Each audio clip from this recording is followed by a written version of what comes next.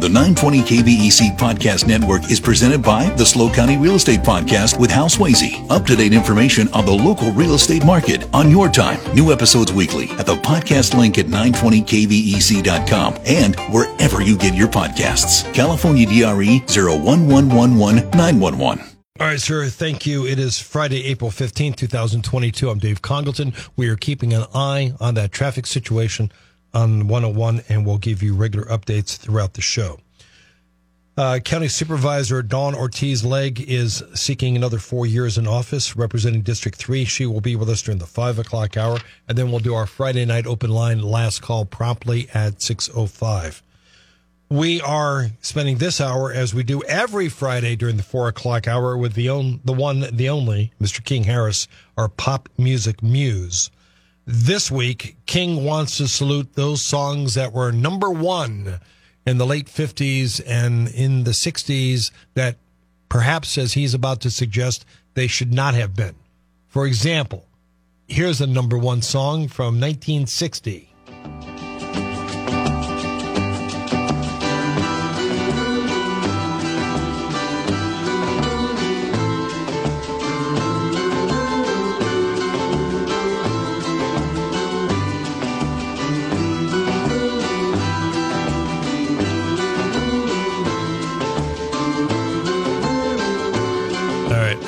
Enough. That's Calcutta by Lawrence Welk, not to be confused with Oh Calcutta. Here's King Harris. King, good afternoon. Good afternoon, Dave, and thanks for having me on your show. It's always great to be here every Friday and listen to you and learn a few things, you know what I mean. What are we learning this week? If you've tuned in to hear my muse on Dave Congleton's show, you know how much I appreciate all kinds of popular music, especially from the 50s and 60s. But once in a while, I'll come across an RPM record that leaves me flat, particularly those who achieve number one status and don't deserve it, even for 1 week, much less more. So today on Muse, I thought it'd be fun to feature what I think are some of the worst number one songs in Billboard charts from 1955 to 69. My opinion may differ from yours, but I'm open to discussion. Many songs I didn't like initially grew on me over the years. I can't say for the song we just heard, Calcutta, with Lawrence Welk, who didn't even know the record was being made without using his name. Really? No, he had no idea. What's another good candidate for one of the worst songs? How about, let's try Mitch Miller from 1955. All right.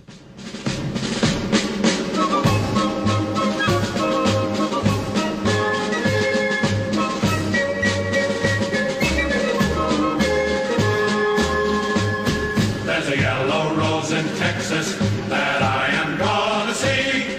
Nobody else could miss her, not half as much as me. She cried so when I left her, it like to broke my heart. And if I ever find her, we never move apart. And this was number one for 6 weeks in 1955. Oh, 6 grueling weeks.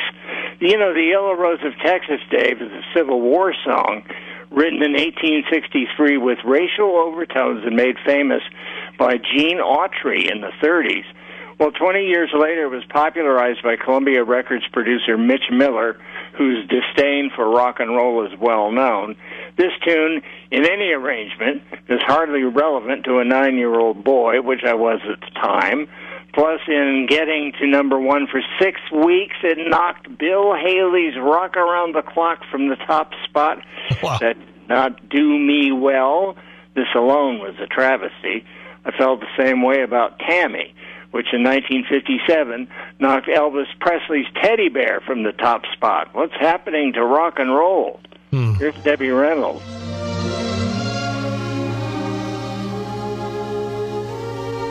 I hear the cottonwoods whispering above.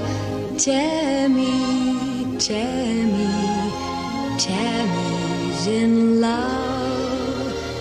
The old hooty owl hooty hoos to the dove. Tammy, Tammy, Tammy's in love. Oh, I think I kind of like that song, 1957. I'm not going to begrudge that. 1957 for 5 weeks.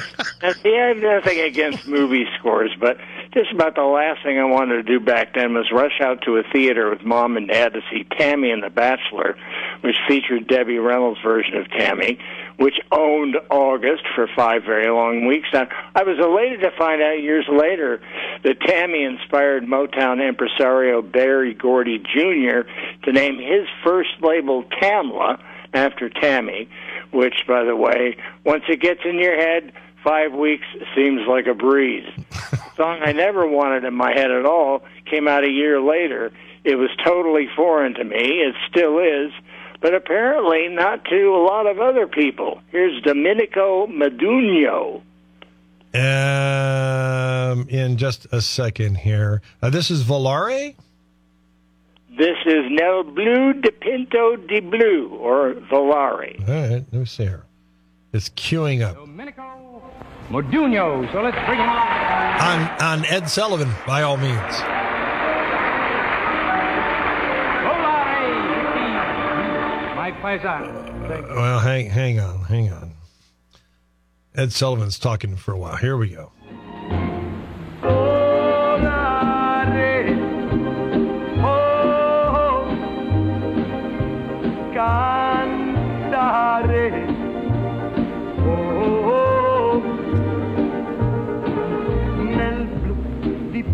Di blu, felice di stare lassù, ma tutti i sogni nell'alba. So who's the American singer that had the hit with this?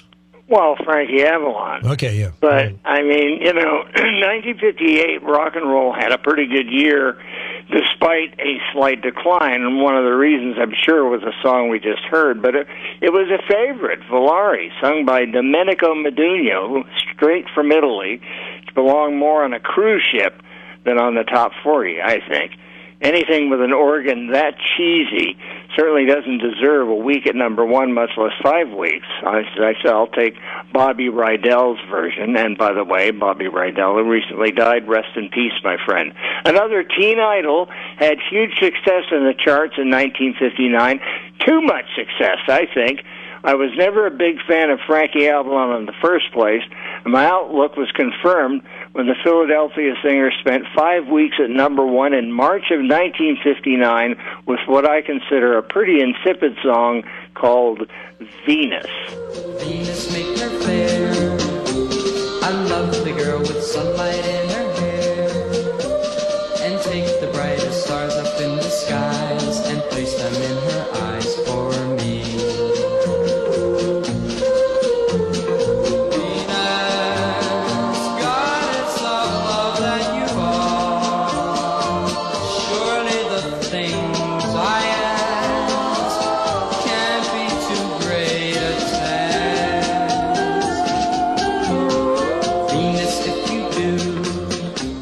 All right, let's break away. When we come back, we're going to chat more with King Harris and hear more songs from the 1950s and 60s. These were all number one on the charts, and King doesn't think any of them should have been. We'll also get an update from Craig Hill about what's happening on Highway 101. This is Hometown Radio.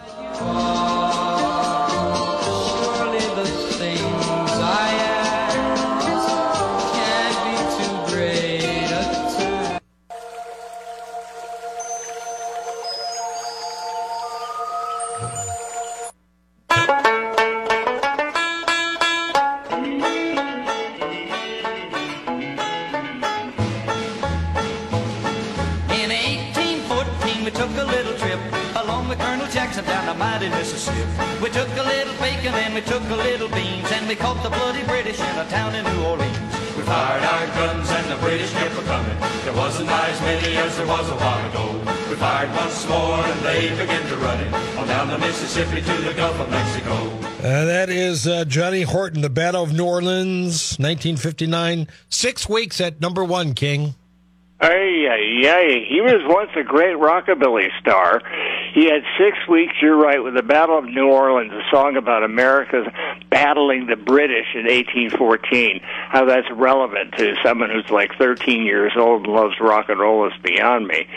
And just as I was getting over my headache caused by Johnny Horton's irrelevant history lesson, another migraine developed a couple of months later when my radio offered me a French song about a small town whose people gather around to honor the birth, the wedding, and the death of some little Jimmy Brown. The song in French is titled Les Trois Cloches, meaning the three bells in English. It was a big hit at one time for chanteuse Edith Piaf that somehow made its way to America as a country song performed by Jim Ed Brown and his sisters Maxine and Bonnie. Does anybody have any aspirin, please? And this is performed at the Grand Ole Opry. Hey, can't get any better than that. Temptation, bless this hour of meditation, guide him with eternal love. There's a village hidden deep in the valley, beneath the mountains high above. And there, 20 years thereafter, Jimmy was to meet his love. Bum, bum, bum, bum. All the chapel bells were ringing. Oh, I remember that part. Now that I heard that part, I remember this. Oh, yeah. I tried to forget. That was there for 4 weeks, believe that or not. Now, keep in mind, if you got a number one record for 4 or 5 weeks, that means you've already heard it 4 or 5 weeks before then, and then you're going to hear it 4 or 5 weeks after that. So you're looking at like 3 months of listening to the Three Bells by the Browns. That's pretty hard to take. The late 50s and early 60s, Dave, had its rock and roll moments, but it's hard to tell sometimes by listening to number ones like Sugar Shack, recorded by Jimmy Gilmer and the Fireballs and produced by one-time Buddy Holly manager Norman Petty. Sugar Shack was an inane, simple, bouncy, and irritating diatribe about a guy who's got the hots for a barefoot, cute little girlie in a black leotard who pours mighty good espresso coffee in a crazy little shack beyond the tracks. Sugar Shack was number one for 5 weeks. The best-selling single of 1963. The best-selling single. Go figure that one out. Here it is. Sugar Shack, whoa baby, do that Sugar Shack. There's this cute little girlie, she's a working there. A black leotard and her feet are bare. I'm gonna drink a lot of coffee, spend a little cash, make that girl love me when I put on some trash. You can understand why I've gotta get back to that Sugar Shack. I've heard worse, but yeah, I do remember that song. Yeah, I remember number it. Number one for 5 weeks and the best-selling single of that year.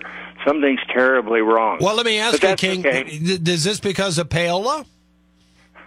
Well, I won't go that far, but sure, why not? I mean, here, give me some dough, or give my wife a mink coat, or buy me a Cadillac, and I'll play a Jimmy Gilmer. Right. Now, Dave, the end of 1963 was somber for all of us, which is why we never surprised me. The number one pop song of the month of December in 1963, right after the assassination of President Kennedy, was one authored by a nun whose musical presence offered much-needed comfort, I guess. Enter Jean-Paul Marie Deckers, or Sœur Cerie, the singing nun. She could sing and play a guitar and write songs, one of which was about Dominica, a saint who founded her order. It was not only a U.S. number one smash for 4 weeks, but it was a global sensation as well. No disrespect, but what comforted me back then was more rock and roll traditional Christmas fare than anything else, but a lot of people liked Dominique. En tout chemin, en tout lieu, il ne parle que du bon Dieu, il ne parle que du bon Dieu. Certains jours, un hérétique par des ronces le conduit, mais notre père Dominique par sa joie le convertit. Dominique et Nique s'en allait tout simplement, routier, pauvre et chantant. En tout chemin, en tout lieu, il ne parle que du bon Dieu, il ne parle que du bon Dieu. King Harris highlighting songs from the late 50s and 60s that hit number one on the charts, and he thinks they should not have been, including The Singing Nun. Wasn't there a movie with like Debbie Reynolds as the Singing Nun? There probably was, but you know, knowing me, I never saw it. Okay. But I got to say though, this opened the door to the Beatles, which is good, and everything British, bringing a much-needed positive boost to everyone's mood and morale. There was some great numbers that year, especially number one songs, including the Beatles, Beach Boys, Supremes, Roy Orbison, even Dean Martin. Now, why is Lorne Greene on this list? Well, because the Bonanza Star performed a corny song about a Western outlaw called Ringo, which went number one in November of '64, only because it was named after guess who? Dave, you mentioned payola. This kind of marketing scam is maybe far worse than that. Yeah. Ringo with Lorne Greene. All right, let's hear it. His heart was an ounce of lead, but a spark still burned, so I used my knife. And late that night, I saved the life of Ringo. Ringo, Ringo. I nursed him till the danger passed. The days went by, he mended fast. And then from dawn till setting sun, he practiced with that deadly gun. And hour on hour I watched in awe. No human being could match the draw of Ringo. Ringo. I'm not sure we can say, King, that he's singing this song. Well, he did have a voice. Must have used it some good intention, but... well, yeah, but this is not... He's not singing. He's just reciting. Yeah. He's telling a story. Yeah. All the way to the bank. Yeah. So you think Ringo was simply because of Ringo Starr? Well, it kind of helped, don't you think? I mean, what person who liked the Beatles would even be interested in some guy named Ringo who's an outlaw? And, you know, Clint Eastwood wasn't even invented yet. Anyway. So that being the year, we got time for this next one? No, we got about 45 seconds. So let me ask you this before the news break. When we say they're number one, does this mean the number of records that are sold? What do you mean? What makes a song number one? Oh, well, it's just chosen by different, you know, sales in stores, sales in jukeboxes, other kind of forms of record sales. This is kind of how they determine what reaches number one and what doesn't. Yeah. So what's interesting though is to see how certain songs get to where they are, like the one we just heard. Yeah. All right, let me stop King Harris right here. We're off to California Headline News and ABC Radio News. Craig will give us an update on what's happening on the 101 with that car accident / car fire by Reservoir Canyon. More of King Harris and our highlighting of number one songs that probably should not have been. I'm Dave Congleton. Happy Friday.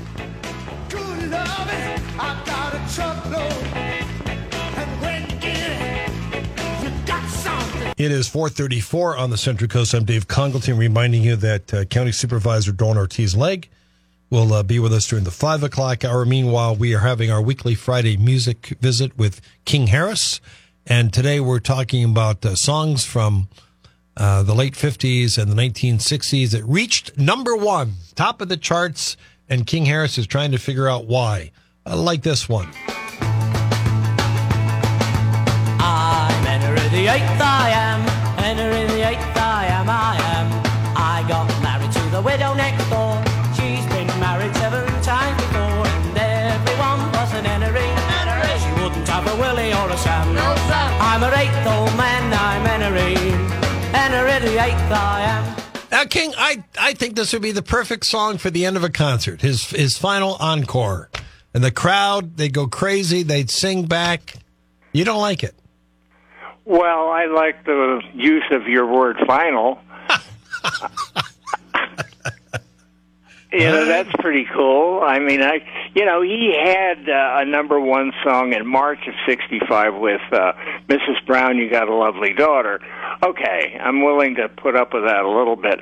But then Henry VIII, I Am came out right after that, and I just can't see any reason for a song where you just basically have one verse, and that's it. Yeah. Instrumental guitar break in the middle, and Herman's a nice guy, you know, and he had made some pretty good music following in the Beatles and everything else. As far as Herman goes, and as far as his vaudeville was, as bad as it was, far worse was, oh gosh, Winchester Cathedral, a British music hall number played by a bunch of studio musicians who called themselves a new vaudeville band, which megaphoned its way to the top slot for 3 weeks in December of 1966. I've always detested this kind of sound, which is why I always appreciated those 5 buttons on my car radio, which allowed me to quickly change the dial when real crappy compositions like Winchester Cathedral assaulted the airwaves. You don't believe me? Take a listen. For 3 weeks.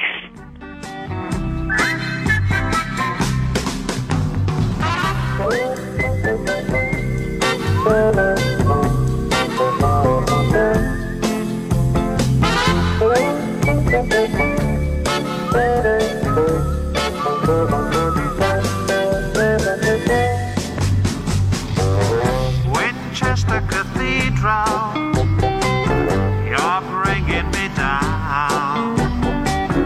You stood and you watched that.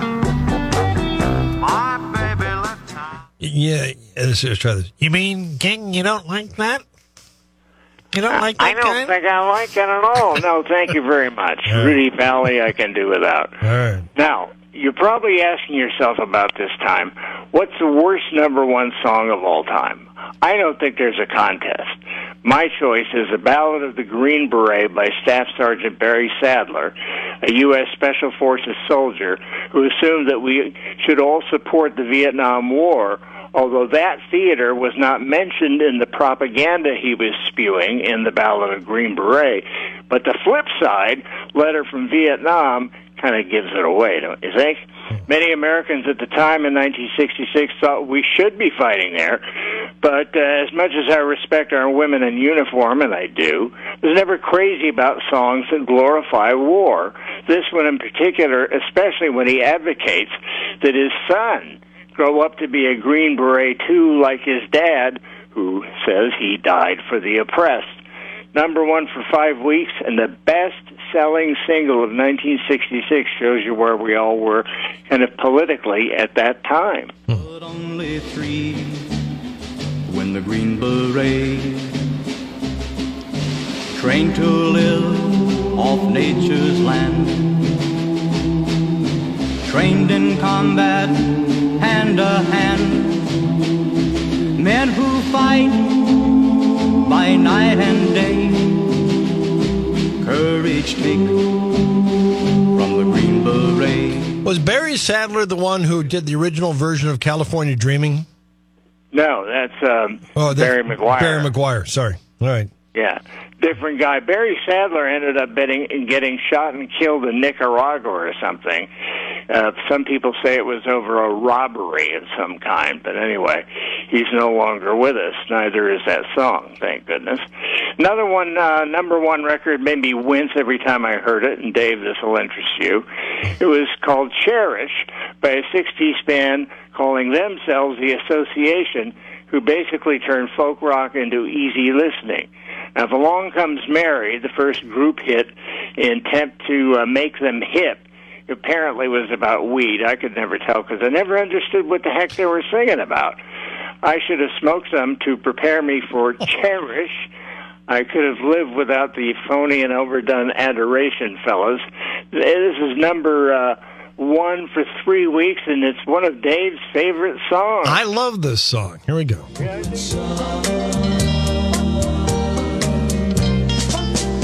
Don't know how many times I wish that I had told you. You don't know how many times I wish that I could hold you.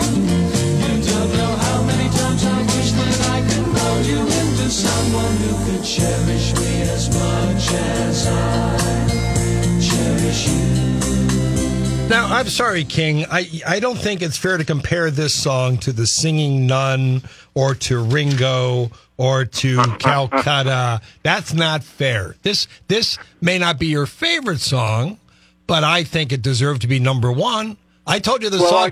I'll give you this, Dave. It's well produced. My brother, they knew what they were doing. My brother, this woman broke up with him when he was in college. I still remember going to the record store with my brother, buying the 45 of Cherish, and going to the post office and mailing it to her at Western Illinois University. He sent her this record to try to win her back. It didn't win. It didn't work. No, because it was warped. That's why. All right, okay. The Association, they had a number one hit next year, the Flower Chick song, Wendy. Hey, Wendy. Chick song. Now, we all know the Supremes were Motown's most popular singing group. Took them a while to reach stardom. Once they did, thanks to the songwriting and producing team of Holland Dozier Holland, they scored big. When you think of all the great number one hits they had, damn near one right after another, and then consider the same status for something called The Happening, a horrible song written for a horrible movie, you got the feeling their ride was pretty much over.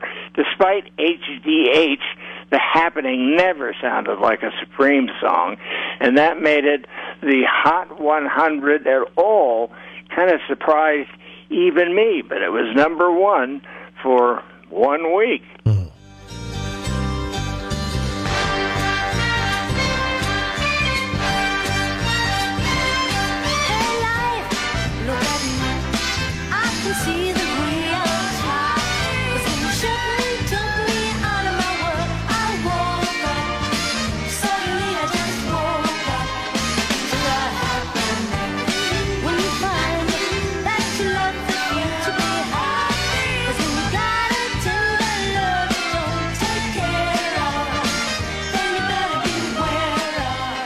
Again, what compared to Calcutta and Mitch Miller and Barry Sadler, I think it's a fine song. Some people bought it. Yeah. Some people went out and saw the movie. I guess it was okay, but it just wasn't the Supremes that I was used to. And even the ones that came along a little bit after that. That was in 1967. And that followed a couple of great Supreme songs. They had Reflections that year, and Love Is Here, and Now You're Gone. Those are really strong songs. The Happening was an attempt at I don't know what. All right, we're gonna keep disagreeing. That's fine. Okay, well that's the whole point. Now, when you hear Dave, Lucy with the Sky with Diamonds, Lucy in the Sky with Diamonds, what do you think of? Well, you think of Sgt. Pepper's. Exactly. Right. Well, what do you think of when you hear Judy in Disguise with Glasses? What crosses your mind? That song for the 1960s. It hopefully didn't cross mine, and if I did, I left it on too long. You'd rather not remember is what I'm saying. I'm still trying to forget what the song was about, even made in the first place. What a way to start off the year 1968. I really don't know what John Fred and his Playboy band was attempting to do, or to be. If they thought it was a cute Beatle parody, it wasn't. If they thought it was a wow, real psychedelic man-type tune, it wasn't. Were there people who took LSD to make the song disappear? Yeah, but not enough. It was number one for 2 weeks. All right.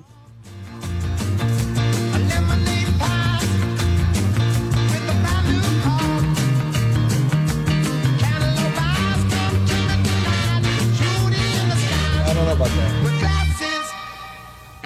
Yeah.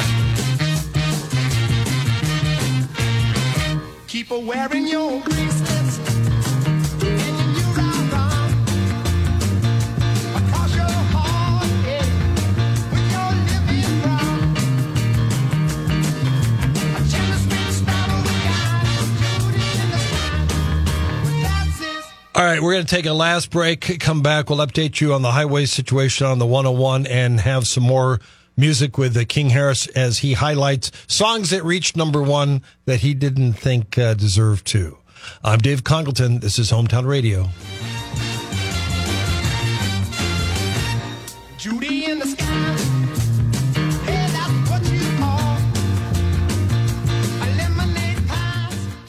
4:48 on Hometown Radio. Let's check back with Craig. Craig, what's happening? Yep, still got that extreme slowing northbound 101 due to a fire. It is from Reservoir Canyon all the way back to the LOVR ramp. And we also have another accident north Spyglass, and that has things jammed up, and it's growing to the South Higuera ramp. So in between those two areas. All right, we're here all the way to 7 o'clock. We're keeping an eye on traffic with you. By the way, thank you for everybody texting in on the Stolberg line, agreeing with me that Cherish is a great song. Take that, King Harris. All right, you picked Barry Sadler, Ballad of the Green Berets, as the worst number one ever. This next song gets my vote, hands down. Go ahead and set it up for us. Well, Dave, I'd be the first to admit I'm a Bobby Goldsboro fan, except for his recording of Honey, a really bad sentimental country song that topped the charts for 5 weeks in 1968. Probably the most versatile year of the decade, and Honey's number one. I was looking over Bobby Goldsboro's little itinerary here on the charts, and he starts in 1962. Mostly he's in the late teens or 20s or 30s with his songs until you get to 368 and Honey. That's number one for 5 weeks. And then after that, he goes to the bottom of the charts again. So this song apparently was one that really got a hold of a lot of people, and they really liked it. Bobby Russell wrote the song, and the lyrics are really bad if you listen to them.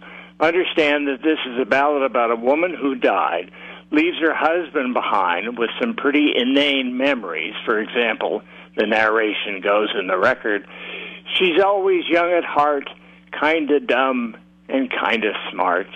She slipped and almost hurt herself, and I laughed till I cried. Now, I wouldn't have wanted narrator Goldsboro to have been my husband. I think he's kind of a jerk if he's crying every time I hurt myself. Yeah, all right.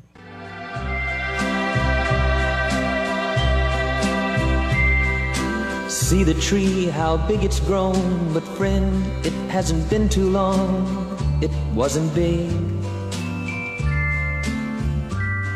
I laughed at her and she got mad. The first day that she planted it was just a twig.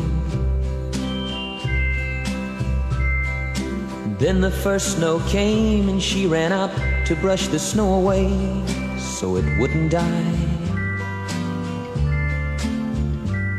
Came running in, all excited, slipped and almost hurt herself, and I laughed till I cried. I'm starting to cry right now. Holy Lord. This was, 5 weeks at number one? Yeah, 5 weeks, count them. That hurts. Yeah, it does. Now, you mentioned another song he did. It's Watching Scotty Grow. Is interesting. Watching Scotty Grow. Yeah. Which came afterwards, and that reached number 11. So those two songs were his huge hits, and I think that's kind of crazy. But nonetheless, I must say, looking back this hour, that I appreciate the people who like Cherish as a song. It's not that I dislike it, it's just that it's not my style as much. But if you like it, that's fine. As I said, it's a well-produced song. I'm trying to get out of it, Dave, is what I'm trying to do. Now, I would tend to say the one word you could use to describe most miserable number one songs, here's the word, annoying. You want a good example? In the Year 2525 by Zager and Evans, DJs played this dumb song relentlessly for at least 13 weeks, 6 of those at the top. That's more than 3 months listening to obtuse lyrics like, in the year 4545, ain't gonna need your teeth or your eyes, you won't find a thing to chew, nobody's going to look at you. When this dumb song came out, we just landed on the moon, and I was on my way to Vietnam, and looking back, I'm sure one reason I went to Saigon in the first place was to escape Zager and Evans. Your arms are hanging limp at your side, your legs got nothing to machine doing that for you. In the year 65, 65, ain't gonna meet no husband, won't meet no wife. You pick your son, pick your daughter too, from the bottom of a long glass tube. Whoa, whoa. As I recall, they were one-hit wonders. Oh, thank goodness. I'm right? No. They didn't have another hit. No, they didn't. And it was, everybody took that song so seriously. But you know, it was written. It wasn't written and released in the late 60s. It was actually written like in 62 or 63. And it just happened to make its way to the charts many years later. So I guess I can understand that, but it's so serious and it doesn't mean anything. Nobody's going to look at you. What does that song even mean? Why is it even there? I don't know. Yeah, that's 6 weeks. My final nod to Misery goes to a group that never existed, and I'm not referring to the Archies, who made number one in the perfect 1969 bubblegum smash Sugar Sugar, which I'm sure some people feel should be on this list. I'm talking about a group called Steam, who close out the year with what would be today considered a sports anthem. Na na, hey hey, kiss him goodbye. If you don't, that doesn't mean anything to you. You have to hear it, and then you'll get it. This was actually a B-side, needed a couple of musicians that could complete a single, so that's what they did. That's why this dreadful tune is basically one long chorus, so they could stretch out the song and release it as a single. Ad nauseum. Steam. When all those sad tears are falling baby from your eyes, he might be feeling baby, but my love, kiss him. I wanna see you kiss him. I wanna kiss him goodbye. Na na na na na na. Hey hey hey, goodbye.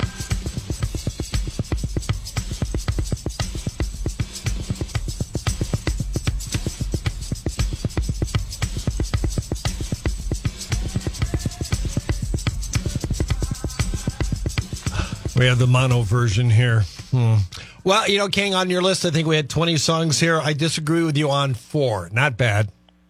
And this is one of them. I like this song. It's just a good, you know. You like Steam and Na Na Na? If you're in a crowd and you're at a football game or something, or basketball game, sure. Yeah. It's the perfect song. Yeah, well, I can understand that, but not if you're tooling around in your 56 Chevy, you know, waiting for a good rock and roll song to come along. Steam ain't it, to me. But that's okay, you know, it garnered a lot of attention. It's still sung today at stadiums and anthems and venues and things like that. We're being told. But anyway, we're being told that this the Steam song is featured prominently in the movie Remember the Titans. Oh, that's one I just saw. Anyway, the 60s were okay. I mean, but I think at this point we should go on to the 70s, except the number ones in the 70s are pretty depressing as well. I mean, The Night Chicago Died, for example, comes to my head. It's not, to me, qualify as a number one song, but 70s are a totally different animal, but there's still number ones in there that you might not think deserve it. You're sparking a lot of disagreement on the Stolberg text line. There are people defending the association and Steam. Somebody even here, I disagree with you vividly on the Ballad of the Green Beret. So everybody's got a favorite. Oh, yeah. Oh, no. Everybody. I didn't say that this was the actual truth. All I said was, you know, you listen to it and you make up your own mind. If you like it, that's fine. You know, I'm just giving my opinion as to that the number one. Well, I don't know if they're number one or not. Now, next Friday, with 45 seconds left, we're going to hit famous duos. Oh, yeah. We've got some great duos coming up, and they range from a couple of sisters like Patience and Prudence to Don Gardner and Dee Dee Ford and Ike and Tina Turner and Otis Redding and Carla Thomas with a song called Tramp. It's really going to be a fun adventure into all kinds of different music genres based on two people getting together and singing and performing. I love it. That'll be next Friday at 4 o'clock. King Harris, thanks as always for joining us. Have a great Easter, and we will talk to you next Friday. You too. Thanks, Dave. All right. Thank you, sir. Off we go. We've got ABC Radio News. Craig will update us on the situation with the 101. We will spend the next hour with 3rd District County Supervisor Dawn Ortiz-Legg. And then we'll have the open line and wrap up the week. Get you ready for the weekend. Sound good? Then stay with us. I'm Dave Congleton.